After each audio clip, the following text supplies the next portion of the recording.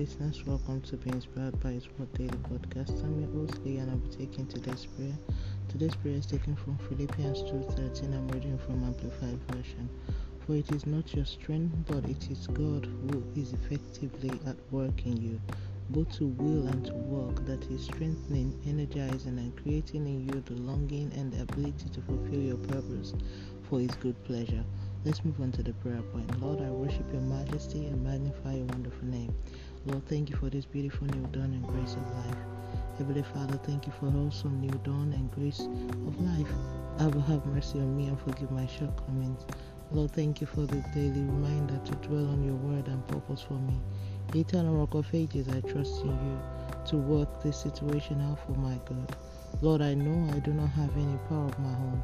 Replace all my strength with your strength. Father, give me spiritual understanding and inclination to work according to your will for the rest of my life. Lord, erase every doubt in the place of prayer from my life. Lord, strengthen me even when the journey is becoming unbearable. Be my guide and shield. Lord, terminate whatever may be standing as opposition in my path henceforth. Father, mention whatever it is. Give me testimonies that will cause believers and unbelievers to draw close to you in Jesus' name. Father, in this nation, let your plan only stand. Destroy all evil agenda and policies in Jesus' name. Lord, concern the verses for these daily prayers all impacted by it in our household. Manifest your power in all our situations in Jesus' mighty name. Now it's time for your personal prayers.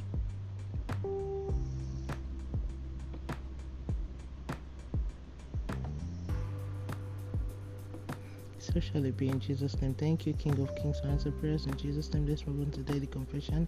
Sin shall not have dominion over me. I'm operating the power of the word of God. The righteousness of God in Christ Jesus by faith, as Jesus is my in this world. The Lord is working all things out for my good. It is not by strength or by power, but by His grace, which is divinely bestowed on me.